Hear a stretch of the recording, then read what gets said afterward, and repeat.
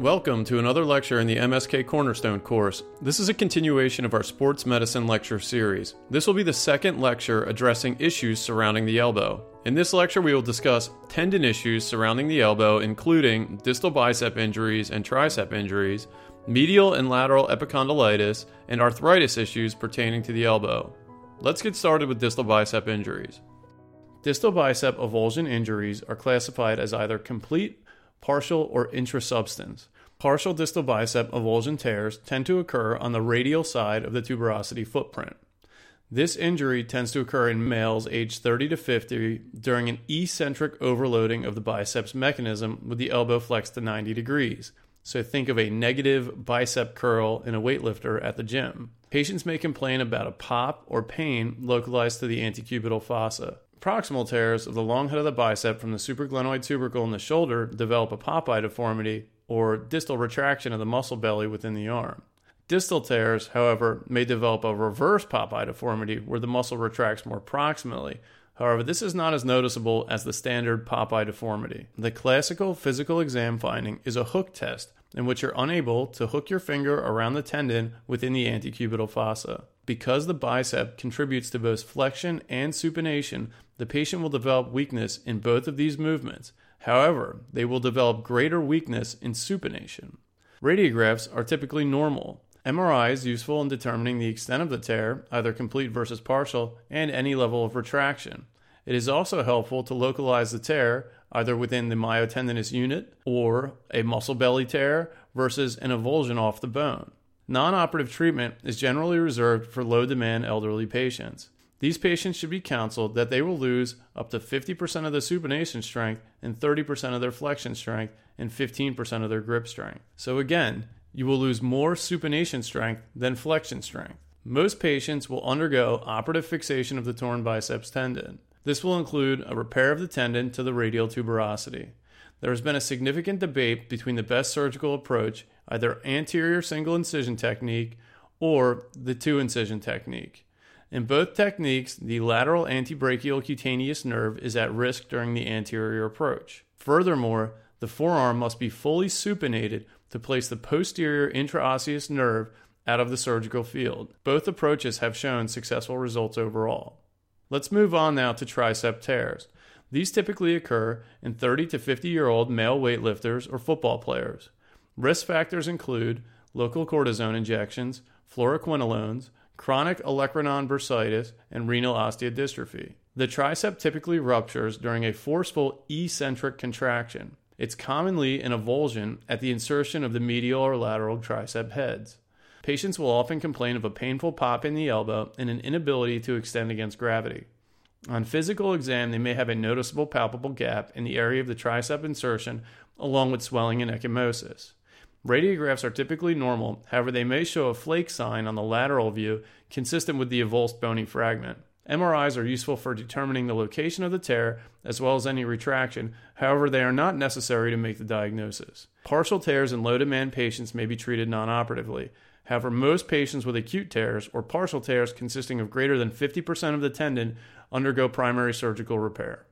Okay, let's shift gears now and talk about lateral epicondylitis. Lateral epicondylitis, or tennis elbow, is a very common injury seen in orthopedic practices. Eccentric overload of the common extensor tendon leads to inflammation at the origin of the extensor carpi radialis brevis.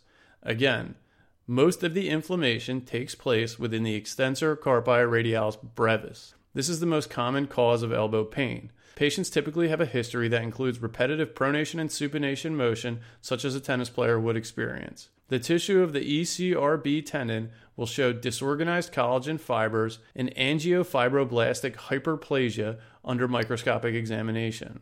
Most times, lateral epicondylitis can be treated conservatively with non-operative management resolving up to 95% of cases.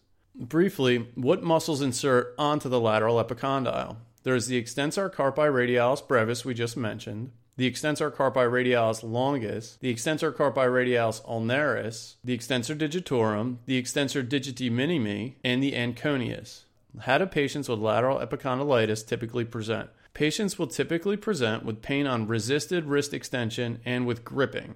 They may have tenderness directly over the extensor carpi radialis brevis insertion. They may also have decreased grip strength. Resisted extension of the long fingers and wrist with the elbow fully extended will typically recreate their symptoms. This is a purely clinical diagnosis, and advanced imaging is not required. Radiographs will generally be normal, and MRI may show increased signal intensity at the ECRB origin. Conservative treatment for lateral epicondylitis includes activity modification, anti-inflammatories, icing, and physical therapy. Patients may also attempt a counterforce brace or corticosteroid injections into the point of maximal tenderness if they begin to fail the initial phases of conservative treatment. Most surgeons will attempt up to 1 year of conservative treatment prior to considering operative management. Again, patients can be reassured that 95% of patients with tennis elbow will have resolution of symptoms with non-operative management. Operative management includes the release and debridement of the ECRB insertion site. Great care needs to be taken not to excise too much tissue during operative management, as this can lead to lateral ulnar collateral ligament damage. Radial tunnel syndrome is also present in approximately 5% of patients. Medial epicondylitis, or golfer's elbow, presents in a similar fashion. Again, this is an overuse injury of the flexor pronator mass. It is much less common than lateral epicondylitis.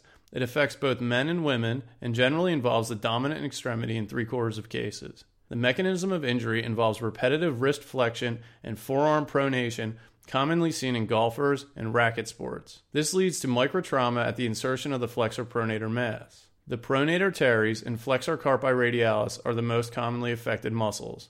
In throwing athletes, it is also important to rule out any ulnar collateral ligament damage as well. What muscles insert in the flexor pronator mass? There is the pronator teres, the flexor carpi radialis, the flexor digitorum superficialis, palmaris longus, and flexor carpi ulnaris. Patients will typically present with pain over the medial epicondyle that is worse with wrist and forearm motion. They may be tender to palpation over the medial epicondyle. Resisted forearm pronation and wrist flexion will typically recreate their symptoms. Again, this is a clinical diagnosis, and advanced imaging is not necessary unless you are worried about the integrity of the ulnar collateral ligament. Radiographs will typically be normal. An MRI examination may show tendinosis of the pronator teres or flexor carpi radialis on T2 weighted images.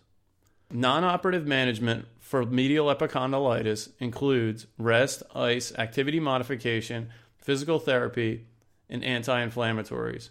Conservative treatment should be pursued for up to 6 months prior to considering any operative intervention. If the patient fails conservative treatment, they may need to undergo open debridement of the pronator teres and the flexor carpi radialis. Operative management includes excising the pathologic tissue in the flexor pronator mass and reattaching the mass to the medial epicondyles if it has become avulsed. The medial antebrachial cutaneous nerve courses through the surgical field, and therefore great care should be taken to avoid damaging it during the procedure. So those are issues involving tendons surrounding the elbow. Let's talk now about elbow arthritis. Elbow arthritis is a degenerative joint disease most commonly caused by primary osteoarthritis, post-traumatic arthritis, or inflammatory arthritis.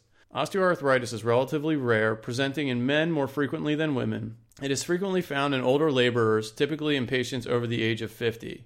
It is localized generally in the dominant extremity. Again, some patients may present with primary arthritis. However, secondary causes, including post-traumatic arthritis with previous radial head fractures or elbow dislocations, are not uncommon. A history of osteochondritis dissecans lesions or ligamentous damage to the elbow may lead to chronic instability and later the development of arthritic changes. Patients with arthritis will develop osteophytes, loose bodies, elbow stiffness, and pain.